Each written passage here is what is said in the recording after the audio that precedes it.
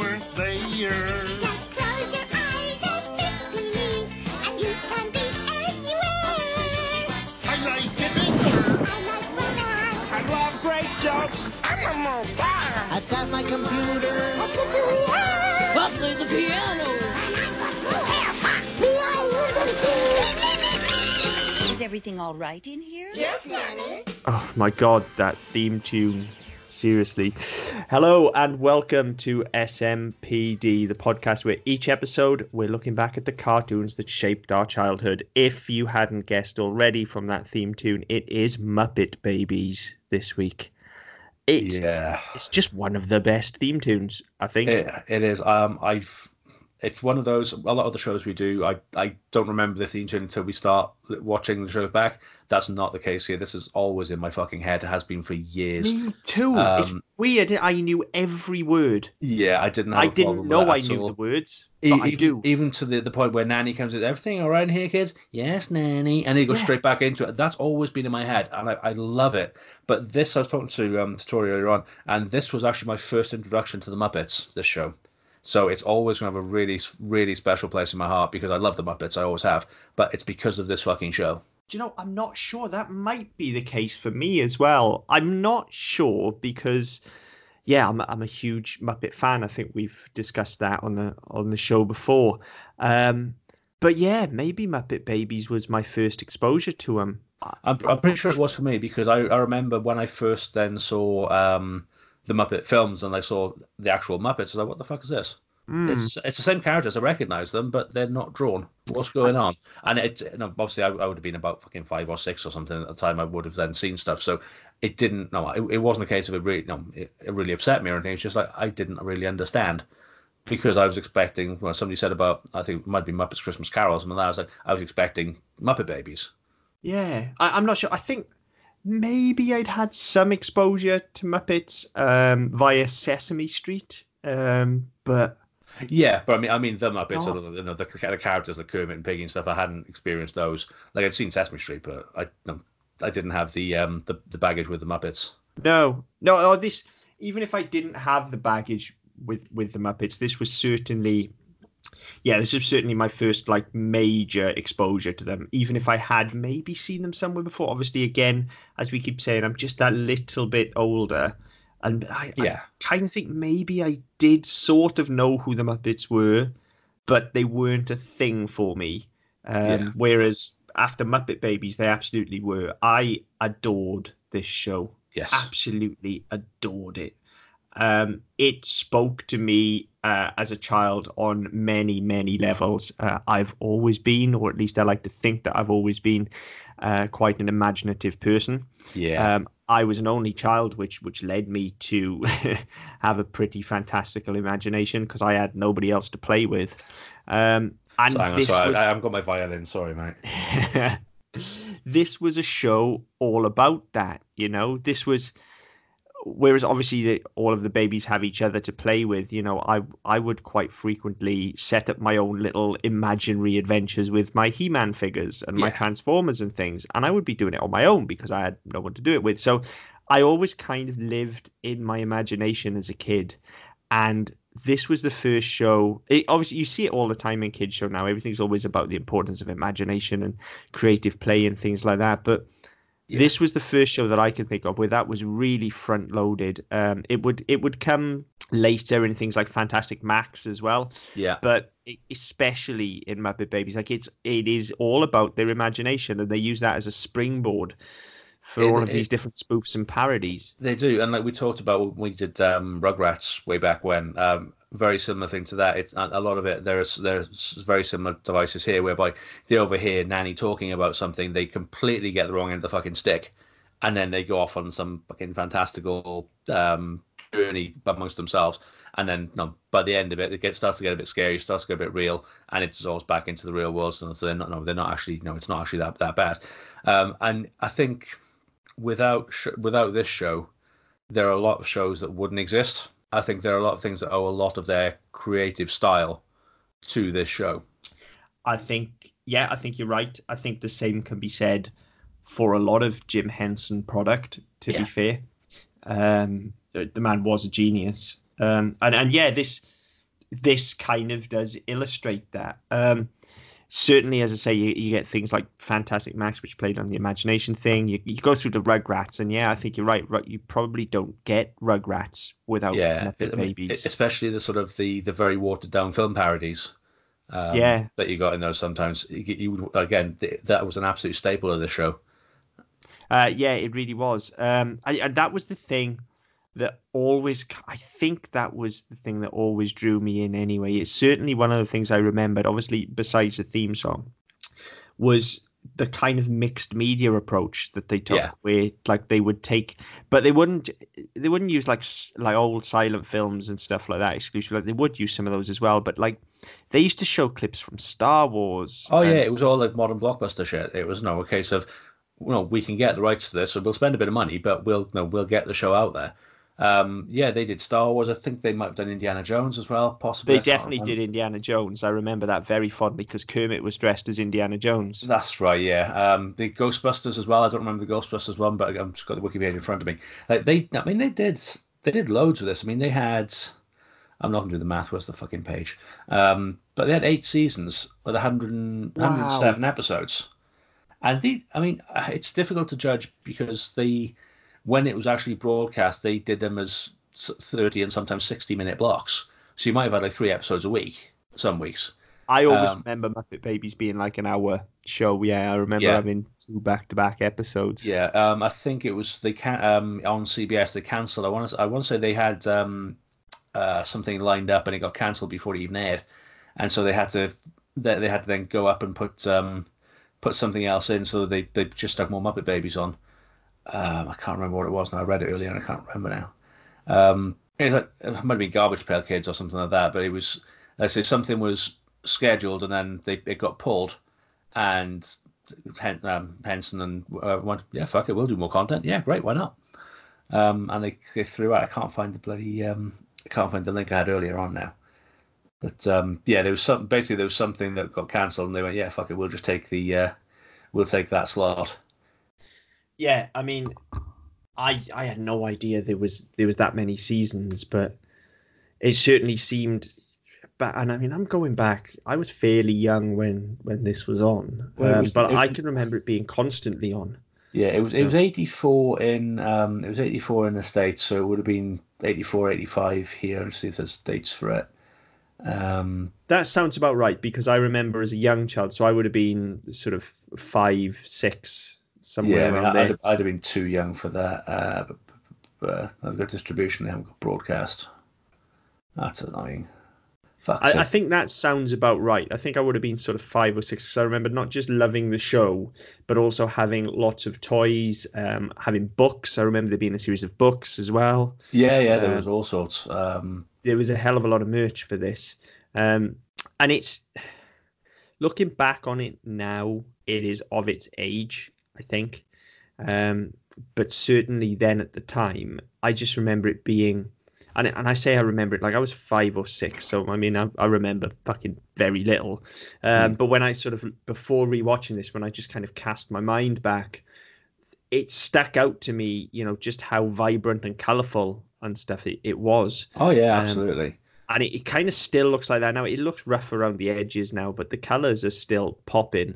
It's still a good looking show. It is, and one of the things I've always remembered, don't fucking ask me why, is Nanny's outfit, the purple sweater and the green and white socks or leggings, wherever they are.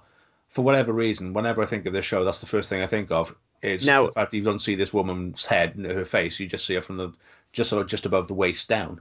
Yeah, no, and that's quite a tropey thing for cartoons as well. Obviously, you famously get it in Tom and Jerry as well. Yeah.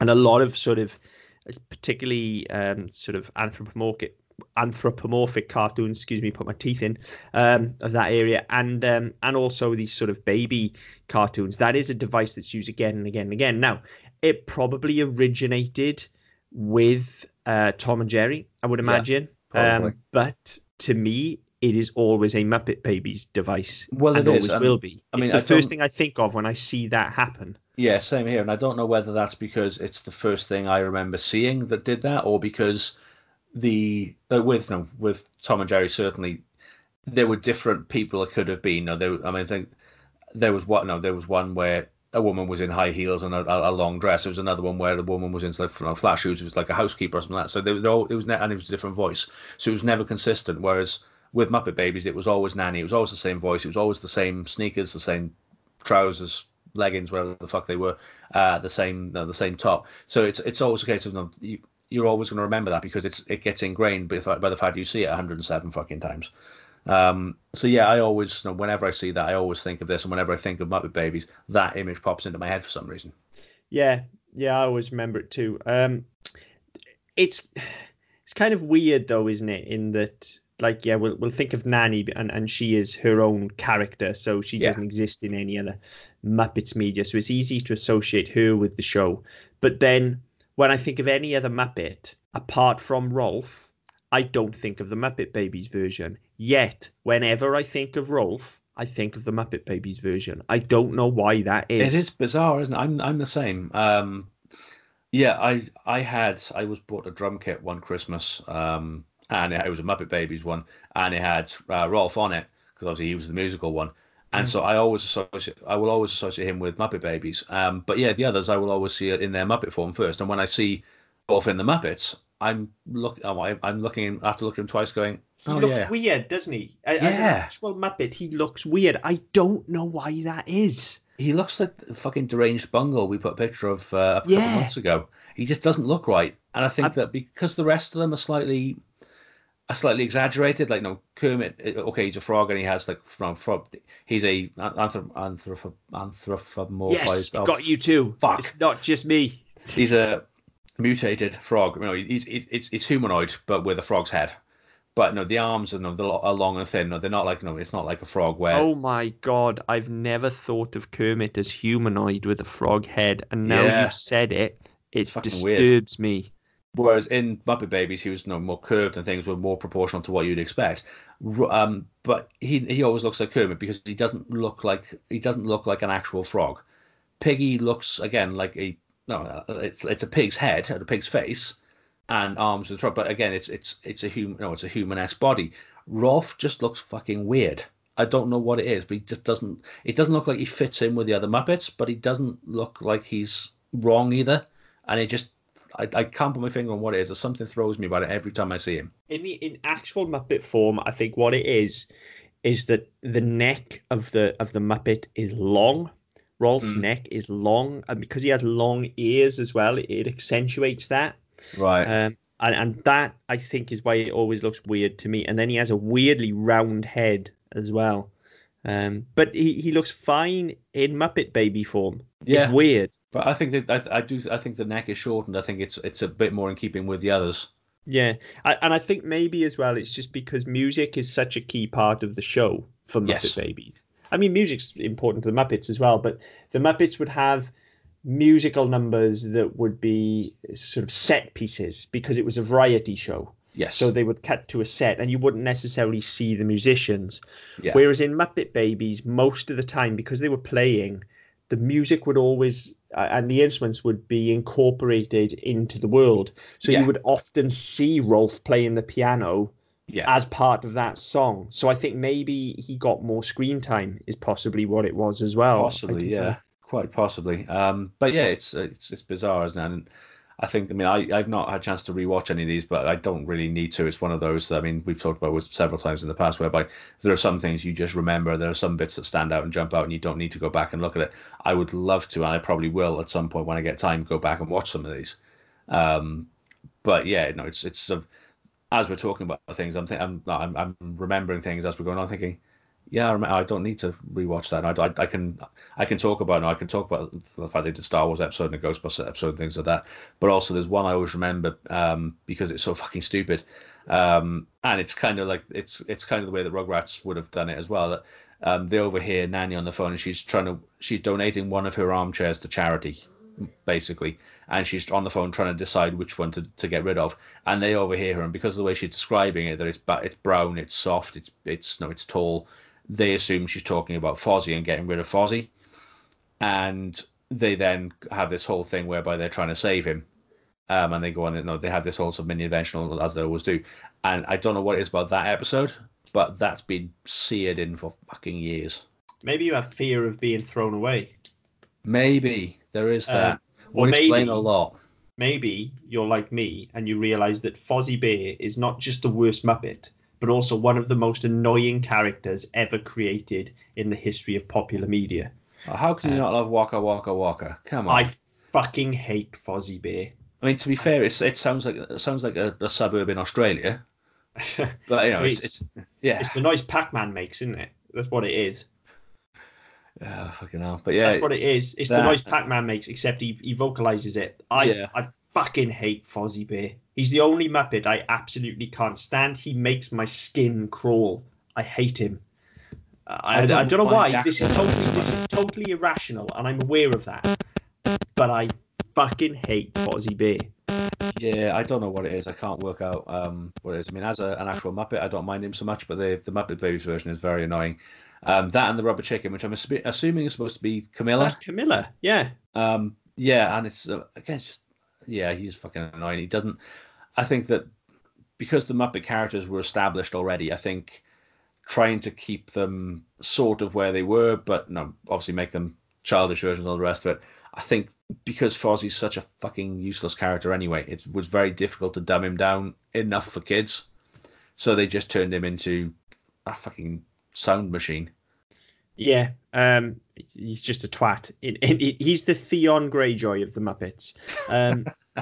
He's just an absolute. He's not that bad. No, nobody's that bad. No, there's no Muppet that. I mean, bad. he's not evil or vindictive. At least he's just fucking annoying. But yeah, sorry. I think the Rubber Chicken you're talking about. Actually, no, that's not Camilla. I realised that after I said it. Camilla is an actual character in Muppet Babies. Gonzo does have a Camilla. Oh right, yes, of course. Fozzie's Rubber Chicken, of course, is something entirely different. Sorry, I'm getting Muppets nerdy now. It's kind of the point of the show. Yeah, but Camilla's actually in it. Gonzo himself is a great character in Muppet Babies, as he is anyway. Yes. And there are, a lot of the other Muppets do randomly pop up as well. They vary in ages. They're not necessarily all babies. Yeah. But you do see the likes of Chef. You see some of Dr. Teeth in the band. You see, I remember Janice being in it, definitely. Yes. Yeah. I don't know about the rest of the band, but I definitely remember Janice being in it. Yeah, Janice is in it. As well as that, I mean, I'd forgotten that they'd made Skeeter as well. Yeah, do you know what? I have rewatched Muppet Babies, only a handful of episodes, but like you, I didn't feel like I needed to. However, I did. I tracked it down and rewatched it. And for as much as I remember it, until she popped up on screen, I went, oh yeah, there's Skeeter. Because I had totally forgotten she ever existed. She just kind of blended with Scooter in my memory, to be honest. The problem with Skeeter is that Skeeter only exists in Muppet Babies. Yes, that's the thing, because she's not a Muppet. Yeah, she never appeared in any other. She was never live action Muppet. She never appears in anything else. They included her because they felt they needed another female character. So they sort of wrote her in, but then they never converted her to being an actual Muppet. She never got the promotion. And then we got Walter instead, which Yeah, I mean, she is just too similar to Scooter, isn't she? That's the problem. Yeah. I don't know that we necessarily got Walter instead, but we ended up with Walter. Yeah, Walter was the next one they added. It was just a while later. Does Walter actually do anything since those films? I have no idea. Like, he's not been utilised anywhere else, has he? He's not become like a popularist Muppet. I don't know. They had they had a Muppet show, didn't they, a couple of years ago? They did, but it got shit canned, didn't it? Very quickly. Yeah, it had like half a season run and then it got cancelled. But I'm sure he was in that. Oh, okay, so he did go on and do other stuff. Then. Yeah. He's canon now. He's like back a proper Muppet. Oh, that's a shame because he's shit. Yeah, I think we'll not go on to that because the Muppets movie is a different thing, and I have some issues with that. But I'm not going to let it spoil Muppet Babies for me. No, I don't have too many issues with it, but yeah, we won't go into that then. So yeah, I did rewatch it. Now I've got to be honest, it's not as good as I remember it. It's not terrible by any stretch of the imagination. But the episodes I rewatched anyway, it was very throwaway, which I guess is what you get when you have an episodic show that doesn't really have an arc and delves into this Yeah. imagination fueled. It's very much set up for every episode to be something different, and the gag always sort of revolves around, okay, this week it's Raiders of the Lost Ark, this week it's Star Wars, this week it's Snow White, this week it's whatever it's going to be. Yeah. Almost, I guess, in keeping with the Muppet theme, in as much as the Muppets was a variety show, Yeah. this was an episodic comedy show. It was a sitcom, I guess, Yeah. rather I mean, than anything else. Yeah, but again, it kind of fits with what kids were and are still watching as well. I mean, certainly not 60, 90 minutes worth at the moment, but it is throwaway. It's one and done. You don't need to be able to follow an arc because you can watch an episode. You can put your kids down in front of it, or let's be honest, sit down with them because it's the Muppets. But you can just get on with it, and then at the end of it, it doesn't really matter if you remember what happened last week because it's a brand new show this week, and it's a different adventure, and that's what certainly younger kids is what they need because it's not as easy to follow an arc. It's not as easy to remember what's going on. So at least this way, they're being immersed in story. They're being encouraged to use their imagination, shown how to do imaginative play. And I mean, certainly in this country now, the first two and a half years of school now, the foundation phase, a lot of it is learning through play, learning through activity rather than some. I mean, I remember when I was in sort of nursery in reception, so age 3, 4, doing flashcards with letters and stuff on them. Whereas now that's all done through through games instead, and a lot of the stuff they do in the classroom is all game based. So it's sort of a lot of this sort of stuff with TV. It reflects how teaching is done. So I think it's not necessarily a bad thing. I think that trying to put any sort of through arc on this would make it an entirely different show. And I think it would. I think part of the appeal is that if you like Star Wars, there's a Star Wars episode. If you like Indiana Jones, there's an Indiana Jones episode. If you don't, then next week will be something completely different, and you can kind of follow that instead. Yeah, I think you're right. It certainly is that. It was part of the appeal for me as a child, definitely, as I say, that and the whole kind of mixed media thing, and it was always adventures, and stuff that I was interested in. Now as an adult, it feels dated. But it will, it's because it's a contemporaneous show making popular culture references. It's always going to be dated, and like stuff like Family Guy dates in much the same way because they make a lot of jokes. South Park the same. They make jokes that are kind of topical at the time. So I mean, South Park certainly means. The whole thing of South Park is they write it and make it in a week, so they can keep on top of stuff that's going on in the world. And I think in 2001, I think it was possibly the September 12th or September 20th episode was called Osama bin Laden has farty pants because they were responding to 9/11, and it allowed them to do that. But a lot of these shows, it's the side effect of that is things do become very dated. So they're relying on Star Wars, whereas people who are watching Muppet Babies now would think, well, hang on, that's not fucking Star Wars. Star Wars is Force Awakens and stuff like that. Whereas they're talking about Empire Strikes Back, and it won't mean anything. So it's always going to date quite badly. And just looking at stuff that came out after we were kids, with some stuff that we would have been watching 10 years ago. You look at stuff in that and you think, well, fuck, smartphones were only just becoming a thing, and the internet wasn't anywhere near what it is now. If you think back to when we were watching stuff, they didn't even have computers were such a rarity, and now everybody's got fucking computers in their pocket. So because things have moved on so much, it's very easy for stuff that's become dated. And if you look at the content, yes, it's dated, but the themes are there, and so the way it's put together are pretty much timeless. I'm not so sure. I think you're definitely right in that the pop culture references date it. They certainly do. But then I think when you look at something that, I'm trying to think of something similar of this era now. One of the nearest things I can compare it to, even though it came slightly later, I guess, is Animaniacs, in that it was a similar kind of just off the wall kind of show and could go anywhere and tell sort of individual stories. But I think part of the reason that isn't quite as dated as this, and don't get me wrong, Animaniacs does date itself with its pop culture references as well, is just that there was a little bit of character development there. And even if that was just coming, in the in-between segments with things like Pinky and the Brain and things. So you either kind of need something like that to hang it on, Or if you're not going to date it, what you need to do is just set it in some sort of alternate universe entirely, and not anchor it by pop culture. See something like, I don't know.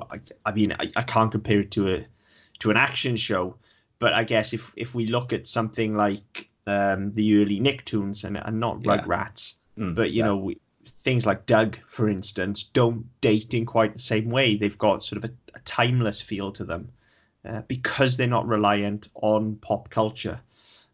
So that was slightly, I mean, it's fine for me because I was there when all of this stuff was happening. This is my pop culture that it's still making fun of.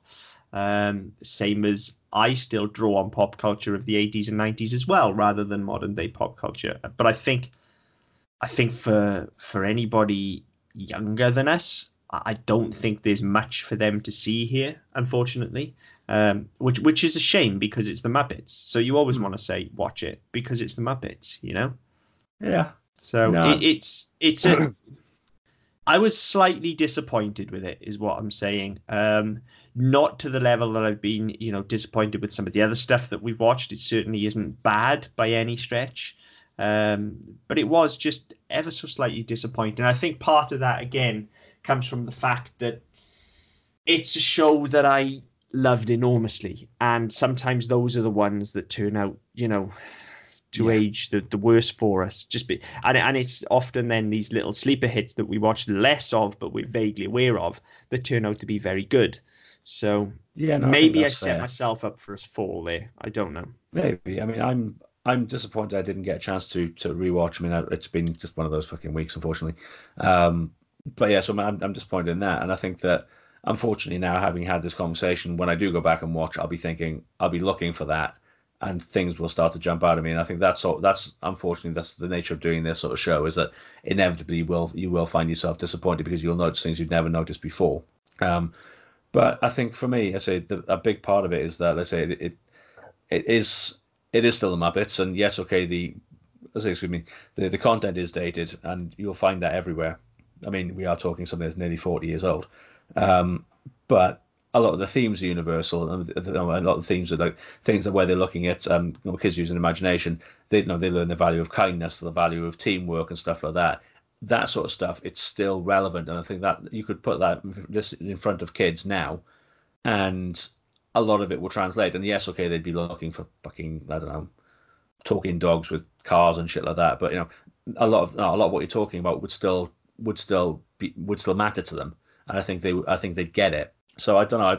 I'm not sure. I'm not sure whether it would work or not. I may try it on my kids. I'm all for experimenting on them.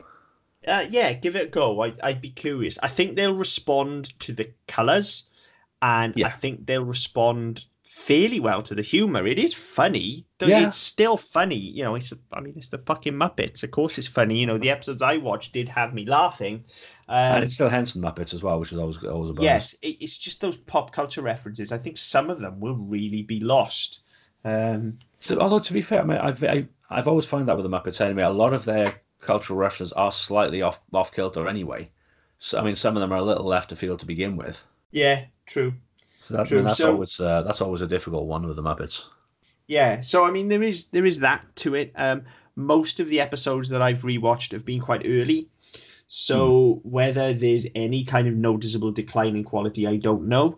There is certainly, I've not watched it, but there is certainly a notable decline in quality when you look at the rebooted Muppet Babies. God, I've not watched it, but I have seen stills, and that'll do me. Thanks. I've seen. I think I saw half an episode. I said we don't have Sky, so I don't get to watch it like that, thankfully. But Jess was down at my mum's, and I went to pick her up, and it was on. And I think the channel had been on all day, and they'd be flitting in and out of the TV and stuff like that, so it was fine. But I sat down. I remember texting him at the time, going, "Oh, there's a Muppet Babies reboot. I'd not seen this. This looks promising." And within about 30 seconds, I went, "Scrap that. It's fucking bullshit." Yeah, I mean, there's new characters as well, isn't there? Which is annoying because there's enough characters already. Well, that's it. You've got an entire universe. I mean, there's an entire encyclopedia of Muppets characters. You don't need to add new ones. You just kind of adapt different ones that you've already got. So yeah, that was frustrating. And yeah, it's just much the same as a lot of stuff is now. It's it's aimed at a far less attentive audience. It's aimed at a far dumber audience, which I think is unfair to kids. But yeah, it's just same as a lot of mass-produced Disney stuff now. It's a little bit insulting, and it just kind of pisses on whatever legacy it has. And they do new stuff. I mean, they've got some new shows which are pretty good. They've got some which are bloody awful, and then they've got some where they're repurposing old properties again. And it just doesn't work because they're not putting the effort in. They're trying to cash in the characters. So you've got like stuff like no, you've got the core characters in Mickey's Roadster Races or something like that. And again, you could do that show with a show about races with any characters. No, it's fucking wacky races at the end of the day. You don't need Mickey and Co in it. But again, it's just another vehicle for, no pun intended, another vehicle for them, another way to get more exposure, get more cash out. And I get the same feeling with Muppet Babies. They've gone, oh no, we'll reboot this because people will watch it because people love the Muppets. That our last TV show did really well, Tumbleweed. And it's just one of those. It feels like not enough effort has gone into it, and as a result, the product is just really fucking bad. And if I was a kid watching it now, in 30 plus years' time, I wouldn't be sitting doing a podcast about it. No, and it's also, and this is not a high horse I climb on regularly. I enjoy animation in all its forms, but it's also with the new Muppet Babies, they're so flatly rendered in CG. Yeah. Whereas, as I said, the colors involved in the original show and just the general charm in the animation of the characters, they are so lovable and so charming and so beautifully animated. And that's a huge part of the show. It is. And if you look at, I mean, I think, I vaguely remember this. There's an episode where Kermit is effectively, no, he's not the lead. He's not doing as well as he knows. And there's a really sweet. I can still see it, and I think I'm imagining it. But he goes to Nanny to be comforted, and he looks at her, and there's just this little twinkle, this little look on his face, which obviously has been drawn, and it's absolutely spot on. And I don't think there's enough expression or enough depth in the faces of the CG version to do something similar. There's certainly not. And like I say, this isn't me getting on a high horse. Some CG animation is very, very good. And some things particularly suit it. And actually, a lot of this made-for-TV CG is guilty of it. Yeah. It's just not up to snuff. And I've not seen the new Muppet Babies moving, so maybe they would convince me otherwise when I see them in animation. But to look at the stills, they're very, very flat. Yeah, I mean the actual animation itself, the movement is fine. The vocalization is fine. It's just they just don't look right. And I have the same problem with like Mickey's Clubhouse and stuff like that as well.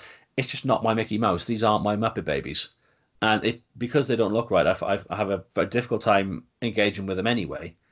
And then it's just one of those that between that and the fact that you don't get the same depth, the same charm, the same character you got out of the originals, I really struggled with it. I mean, I watched an episode and I wanted to kill myself. Yeah, I'm not put myself through that. I am not. And like I said, I have a difficult time with Mickey's Clubhouse, but I'm slightly more accepting of those characters just because Disney is everywhere in my life. Well, it's not the characters. I have exposure to them, so I guess I've kind of got used to them. Whereas with Muppet Babies, as I say, I haven't. Plus, Mickey's Clubhouse, if nothing else, has the Hot Diggity Dog song. Well, yeah, and I mean, I that's probably a bad example because that's one of the better ones actually I engage with. But the characters just don't look right, and that's the big takeaway I have is that. And I know it's a different style. They've gone from being hand drawn to being CG and stuff like that. I accept that. That's progress and all the rest of it. It means they can mass produce because they can make Y models and make them do whatever as opposed to having to redraw and all the rest. I appreciate that, and that's fine. They just don't look right to me.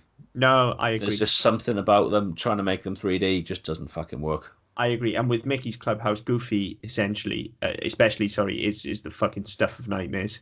Oh god, yeah, he's horrific. Yeah, it really, really is. But I think the thing is that with Mickey, and we've said this on the show before when we've talked about other characters as well.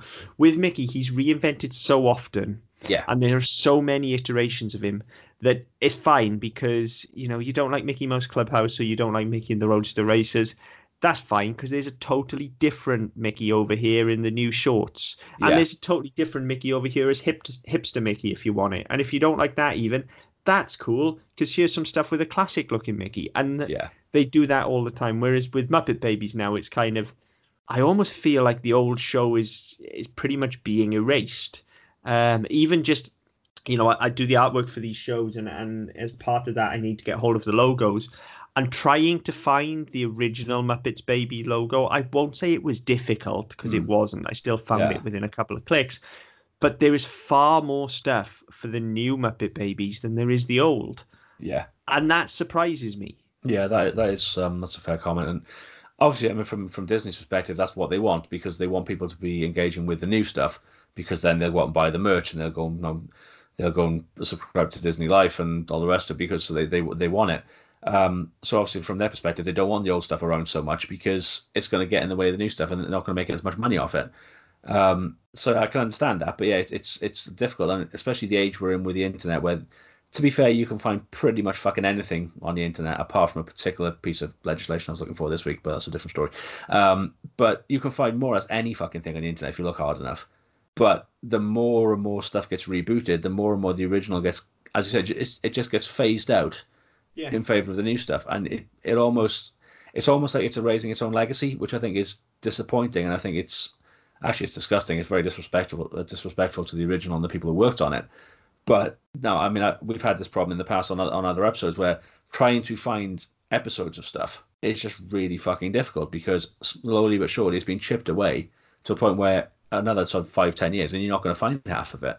Yeah, doing this show is becoming a lot harder. Yeah, it is. I mean, I found Muppet Babies fairly easily. I didn't find good quality streams, but I did find them. And Muppet Babies actually is especially difficult because there are no DVD releases, which again is a problem due to the amount of footage they were using from Star Wars and Indiana Jones. Like, there are licensing issues involved there. Yeah.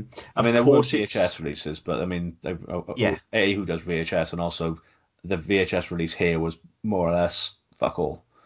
I had some VHSs. I think they did like 6 tapes or something like that. Yeah, I had some, and they were just random collections of episodes. But that's fine for this show. Yeah, you can get away with that for this.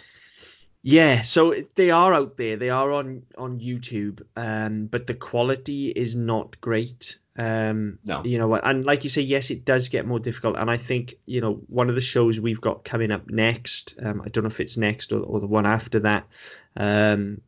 But looking at our list, I'm already starting to wonder where the hell I'm going to find it. Yeah. Because it is getting difficult. This stuff is very slowly getting erased, and I think there's tremendously important work to be done in preserving this stuff. It is part of culture. It's not a dumb cartoon. No, and I think the problem is as well that we went to film school with went off to New York to work in film in restoration, and she had got herself a very lucrative gig. I think it was with something at the American Film Institute, and basically her job was to catalog and preserve old film reels. Mm-hmm. And that's great for film, but nobody's doing that for TV. Nobody's going back and saying, right, we've got all this TV product that we need to fucking save somewhere. We need to do something with this.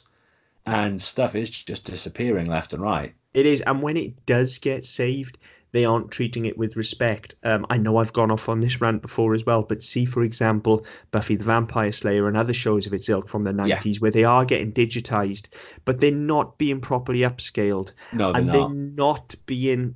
like the aspect ratios are being expanded so that they fit modern TVs instead of just leaving them in 4:3 and letterboxing them. And it's horrible. You're not preserving the original product. You're preserving a watered down version of it, if you like. And that's kind of where we are with Muppet Babies when you look at it on YouTube, in that the quality of the streams that are on YouTube is so bad that it's quite difficult to sort of see it at its full potential. Yeah. And that is tremendously sad. And yes, it should be done with TV, and especially with children's TV, because I think it gives you a good bead on what culture is doing. Obviously, children's TV is a tremendous commercial cash cow. So if you want to take the temperature of popular culture, that is the place to do it. What are we trying to sell to our children? What do we want the next generation to learn? And so it is important to preserve this. We do it now for books, we do it for comics, we do it for film, we digitize all of that, and we should do it more with this stuff.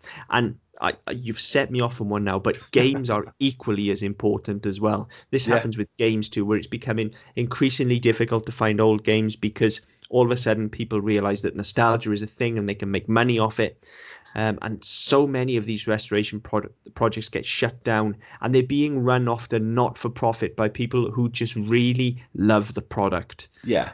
And look, if you want to make money out of it and shut them down, then that's fine. But then you have to do a fucking good job of it. Yeah. And that's That's not right. happening here, unfortunately.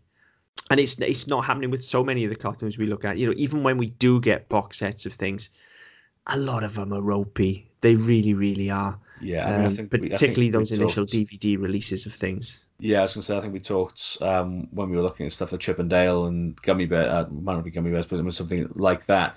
Again, they've just been chucked onto the best format they can get. They've not really done the work with it, so you do get your frame rates aren't quite right. You do get things slip, things don't translate properly. And again, it means that if you would, no, I know you don't have kids, but if I was to say, right, okay, here kids, here's Rescue Rangers on DVD, they'd look at it and go, well, that's a bag of bollocks, isn't it? I just don't fucking look right. And okay, when we were doing those, I had Disney Life, so I mean, they have made a bit more effort on that platform. To be fair, the Disney Life streams are excellent. They've done a lot of work on them. I think that's really good. But even like the old stuff where you've got like the old, the shorts from the 40s, 50s, 60s, they've even gone to the trouble of restoring those properly. Yeah, they're superb. But again, there's problems not with everything. this streaming technology, I think, that they could still be displayed in high resolution, but hopefully with the eventual advent of Disney Plus when it comes to the UK in God knows how long, if we even are the UK by the time it hits us, we won't be. then, hopefully that'll be sorted out. But certainly at the moment, even on Disney Life, it is far superior quality to anything you're going to get on DVD because the restoration has been done carefully. And I think they've realised. No, I mean the DVD releases for stuff like Rescue Rangers. That was 15 years ago when they were okay. Well, people are still asking for it. DVD is the thing now because VHS has gone the way of the dodo. So we need to do something just to get it out. Whereas by the time you get to Disney Life and you're thinking, right, we've got Netflix, we've got Prime, we've got Hulu, we've got Disney, we've got all these other fucking things as well. If it looks like shit, people aren't going to pay for it. Whereas once they buy the DVD, we've had our money, we don't really give a fuck. They can burn them for all we care, and apart from getting high on the fumes, we don't really care. Whereas if your streaming service looks like shit, nobody's going to pay for it, nobody's going to renew it, and you're going to lose all your money. Yeah. So they've spent the time and the effort doing it. But unfortunately, it's one of those things that you can't pay £5 for that and £7 or £8 for Netflix and £10 for Prime and there's so much choice now. There's so many services, and so many services offer unique things. You can't do them all. No, you can't. Nobody can sustain that. Well, people can sustain that, but certainly, working class clubs like us can't sustain all these products for an indefinite period because they cost too much fucking money. Yeah. So what I took out of all of that is somebody. Copyright us before anybody gets in on the act. Somebody needs to set up one of these streaming services specifically for 80s and 90s nostalgia cartoons. Yeah. What I took from that is we're a pair of grumpy old cunts. I mean, there's that too. You can take that from pretty much any show that we record, I think. Yeah, I think that's fair. And this is the most positive of our shows, and we're still sounding like grumpy old cunts. It's rare to be sure. We're normally a bit more upbeat on this one, unless the show absolutely sucks. But yeah, I think it's a fair rant, but we should probably move on before we alienate the three people who are actually listening. So I don't really have too much more to say. I've got a few things actually. I mean, there's something I remembered in fragments and I couldn't place it. And reading about it, it sort of jumped out at me then. I knew this came from Muppet Take Manhattan. I'd read somewhere that in Muppet Take Manhattan there's a sequence where they're young. Yes. And there's the sequence where Kermit and Piggy grow up together, and that was the inspiration for this show. Have them all as kids, have them growing up together, and all the rest. So that was fine. I did not know that, but that makes perfect sense. Yeah, so that was the precursor for this show, was that they did it in Muppet Take Manhattan, and they went, oh fuck me, that's gold, and they ran with it, for 7 fucking years, which is great. I remembered in dispatches, I didn't remember the details, but it was the second season. It went from being Muppet Babies to being Muppets, Babies, and Monsters. I have no recollection of that whatsoever. I can remember I can remember the images and shit like that. I don't remember the actual fucking thing. But in the second season they did that. So became Muppet Babies Monsters. The second half I was dedicated to a new show called Jim Henson's Little Muppet Monsters, live action puppets and cartoons starring the adult Muppet characters. It lasted all of 3 weeks before Henson went, "Nah, fuck, I can't be bothered." So they'd made 18 episodes, and after 3, Henson went, "Nah, you know what? Just go back to Muppet Babies." What was wrong with it? I don't know. There's nothing written about it to say what was wrong with it. I'll just click on the wiki link. Hang on. I have no recollection of this show at all. Maybe it didn't even make it to this country if it was that short lived. It was the second half hour of Muppet Babies for a while. But yeah, only 3 episodes. Only 3 episodes got played. There you go. There are three released. One in 1985 called In the Beginning. One called Space Cowboys and one called The Great Boudini. And then there are 10 unreleased episodes: High Mars, Monster Measles, Gonzo's Talent Hunt, Can't Stop the Music, Boo Monster, Ace Reporter, Feels Like Rain, Foo Foo Fooey. That's supposed to be like Hong Kong Fooey, because it's spelled the same. Penguin for a Day, Gunko, and Mail Order Guest. I have no idea what the fucking thing was. There's nothing written about it other than it was done as part of Muppet Babies and then canned.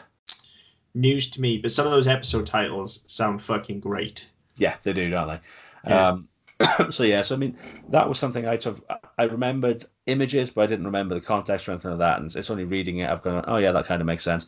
I hadn't, as we said, I mean, this show had 107 episodes. I had no idea it ran for that long. I mean, it was always on, but again, we've talked about this before. There were so many shows that just feel like they were constantly on for the entire of our childhoods. I mean, this ran from in the US. It was, I've got the dates, so I haven't got the dates in the UK, but they won't be far out.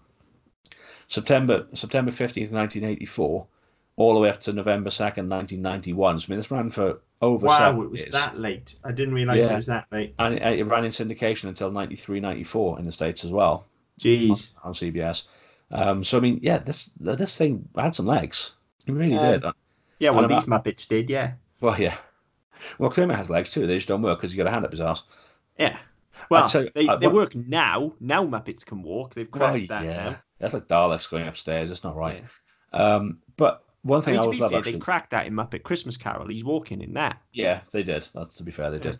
One thing I do like, actually, and I've heard this in many places, is that when you get the Muppets get booked for interviews and shit, and you are booking Kermit the Frog, you are not allowed to engage. You're not allowed to engage the guy with his hand up his ass. Puppeteers are weird about stuff like that, dude. It's not just Muppets. It's in general. It you is, book a puppeteer, you are booking that puppet. You are not booking. I weird. remember it was on. I think it was on Radio 1 back in fucking Colin Murray's days. So I'm talking a good 15 years ago. But he had Kermit and Piggy on the show, and he was saying that the day after that they weren't even allowed, even off air, they were not allowed to address the puppeteers. It was, you address Kermit, you ask Kermit if he wants a cup of tea, and if the puppeteer wants one, he'll say yes through Kermit, and then it's like even weird, it's weird shit like that, which as a story I think is phenomenal, but it's got to be annoying. I love that. I do, I love it. But if you're booking a show, it's like, oh, I get it on air. So no, if we would say, right, we'll get Kermit on, because obviously we've got that sort of clout. I would expect during the show, during the conversation, we are talking to Kermit. I get that. But then once we start recording, if it's Paul from number 62 who's actually doing the puppeting, I wouldn't mind having a chat with Paul, but I'm not allowed. I will find that really fucking weird. Yeah, I really love that. I love that idea that these characters exist. There's always been something sort of vaguely magical to me about that. In terms of, obviously, these characters existing, outside of their wider universe, and also when we talk about these famous cartoon characters, your Mickeys, your Bugsies, your Daffies, and their ability to play roles. And so these are characters that exist that play roles, and even down to, it's no secret that I'm a huge Disney parks nut as well. And even going into the parks, like, I don't see, it's probably just more about me than anyone else, but I don't see a woman in a Mickey Mouse suit. I see Mickey Mouse. I see that character.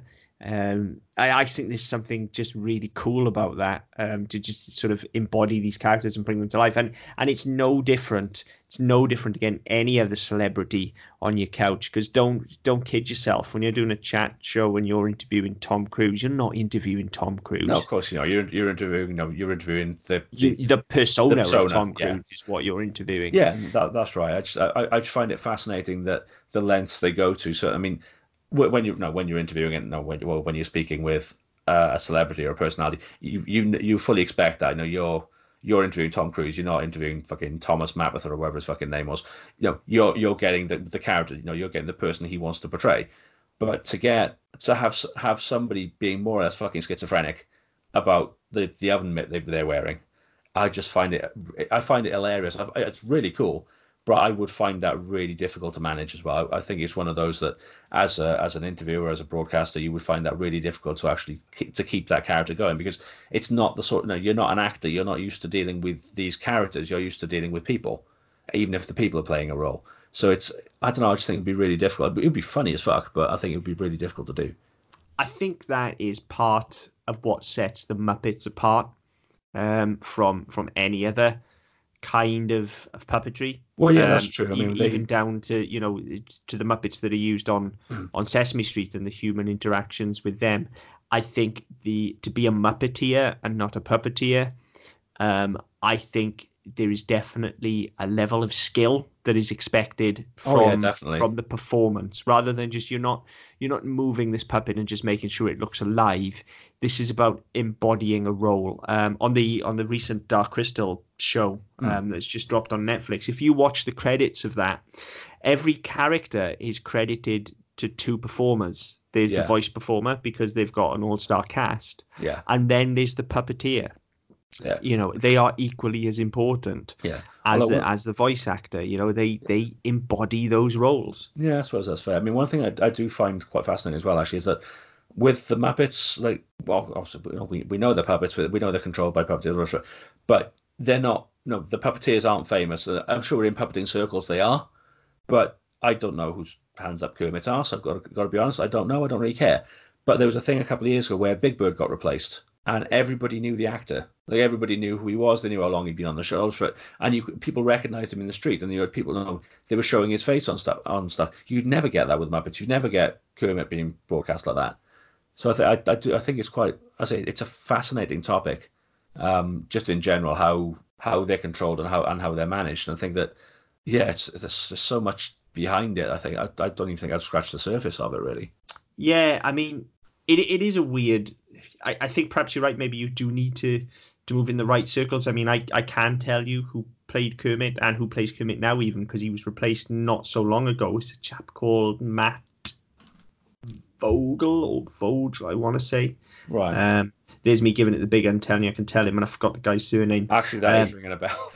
But I think it's Matt Vogel, because they've replaced him recently. It was Steve Whitmire before that, and of course before that it was Jim Henson himself. So I can tell you that, and I think there are certain circles of people that if you're into this kind of stuff, you probably can. But yeah, you're absolutely right. To most people, they probably don't even know that Jim Henson used to be Kermit. They know the name because it's above the marquee, but they don't realise. It's not common trivia. It's not nothing that Joe on the street knows. I mean, I couldn't have given you. Was it Steve Whitmire? You said I couldn't have given you his name.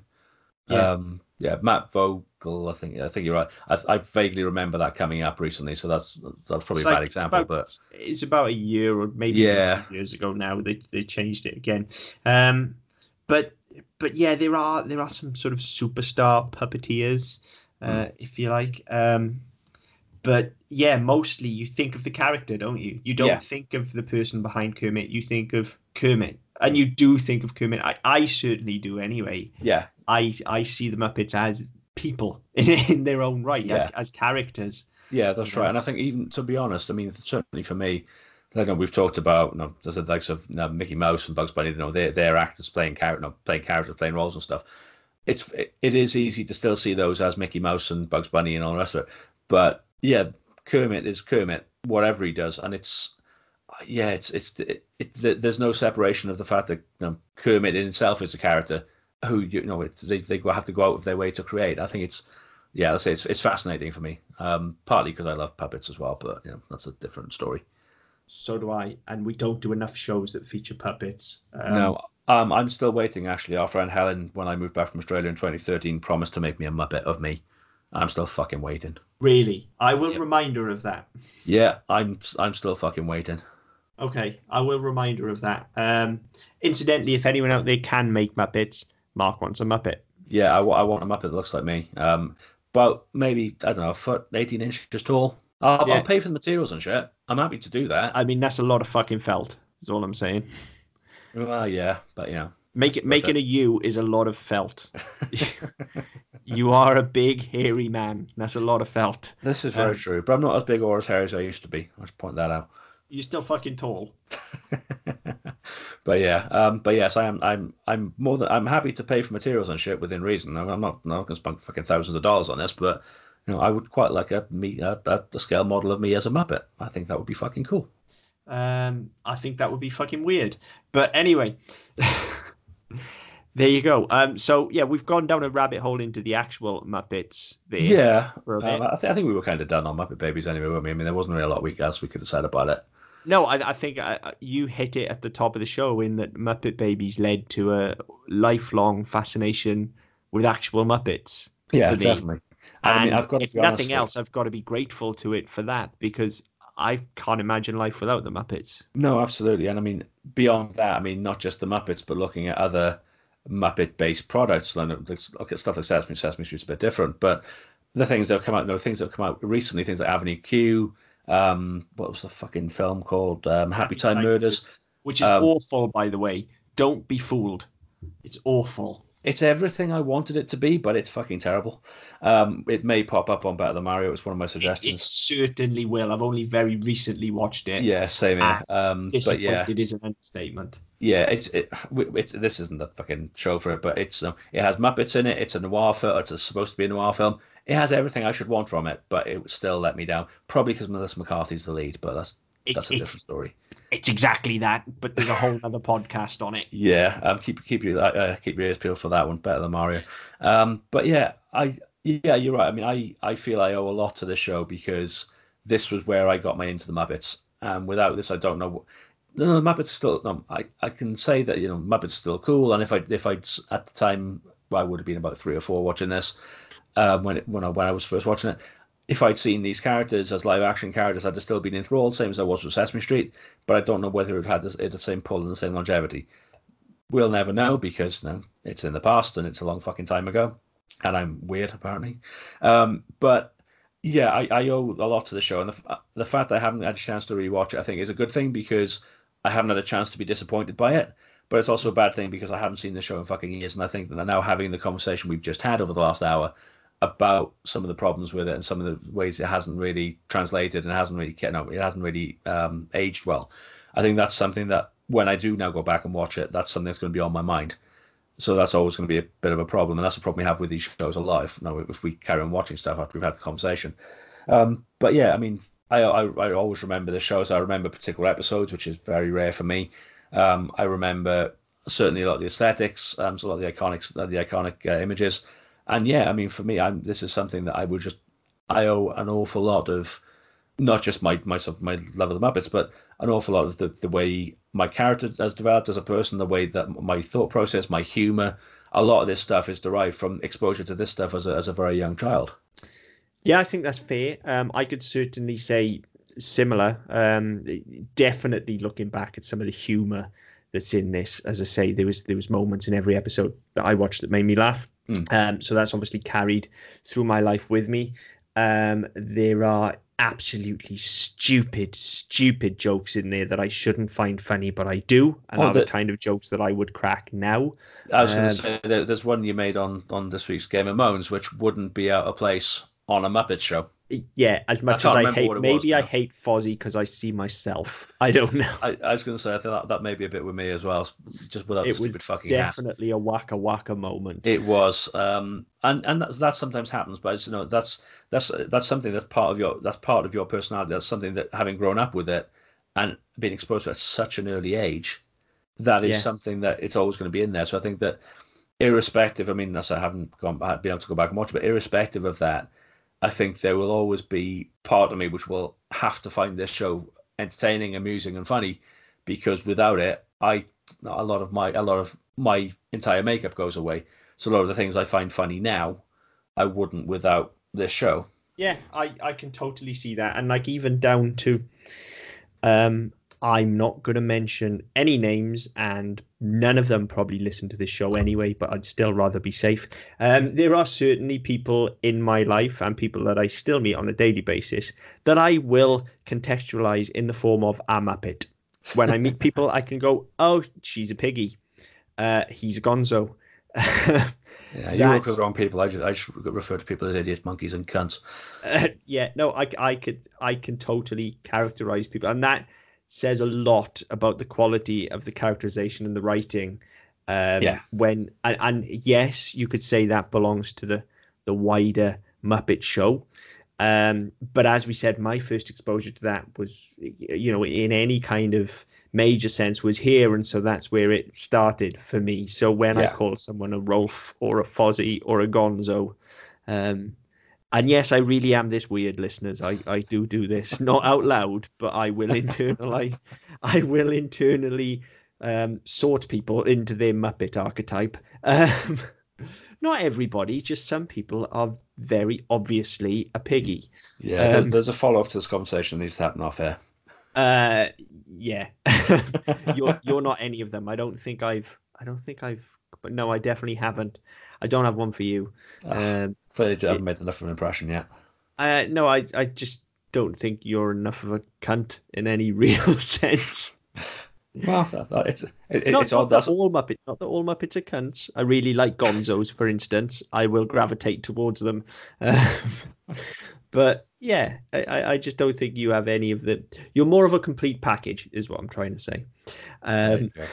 Much like myself. That's one of the nicest things I've heard all week, so I'll take that.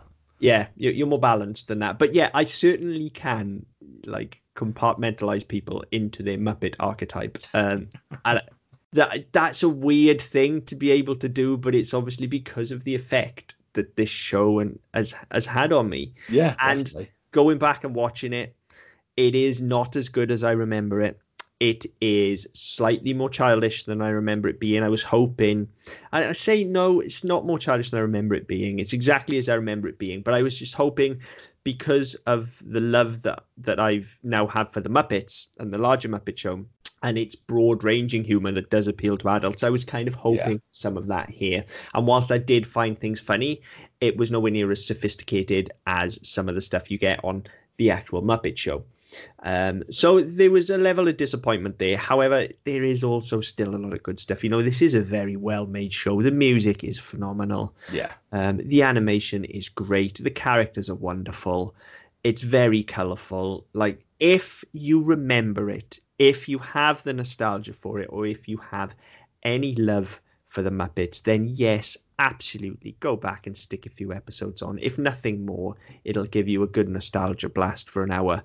But if you get that theme tune you get that theme tune stuck in your head as well, which is awesome. You will, yeah, absolutely. But I mean, if you come into it new, then I think maybe this isn't for you now. If this is, I don't think I'd expose anyone to this or recommend that anyone watch this now. No, I mean, if you're an adult coming to the Muppets for the first time, go to the fucking Muppets. Yes. Start with Muppet Treasure Island or Muppets Take Manhattan. Graduate to Muppets Christmas Carol, and then move into the newer stuff. Don't start on this as an adult, because it's probably not going to stack up, because you will find it childish, and it will, I think, in much the same way as it endeared the Muppets to us because we were children, it will put you off the Muppets as an adult if this is your first exposure. Yeah, I think that's fair. So yeah, in summation, I love and will always love Muppet Babies. I would still watch it again if it popped up on my radar, if YouTube stuck it on an autoplay, or if it was on telly. I wouldn't bypass it. I'd sit down and take the nostalgia hit, and it would give me a warm fuzzy. But out of choice, I'm not going to go reaching for this. I'm going to go reaching for the Muppets or another cartoon, if I'm honest. Yeah, no, that's fair. That's fair. Yeah. I'm going to wrap up because my throat is starting to swell up and I can't really talk anymore. Yeah, if you have an opinion on the show, if you remember the show, by all means get in touch. I mean, we love hearing from you guys. This is going to go down as with yourself. It's one of my all-time favorites. So I'd love to know what people think of it, what people thought of it at the time. If people are new to it, let's say what their take is. We might be completely wrong. But yeah, hit us up, the usual channels, at SMPD Pod on Twitter, with a Double Down Podcast Network on Facebook. You can go to our website, ddpodcast.net, where we've got past episodes of this show. We've got our other shows on there as well. But yeah, until next time. Waka waka waka.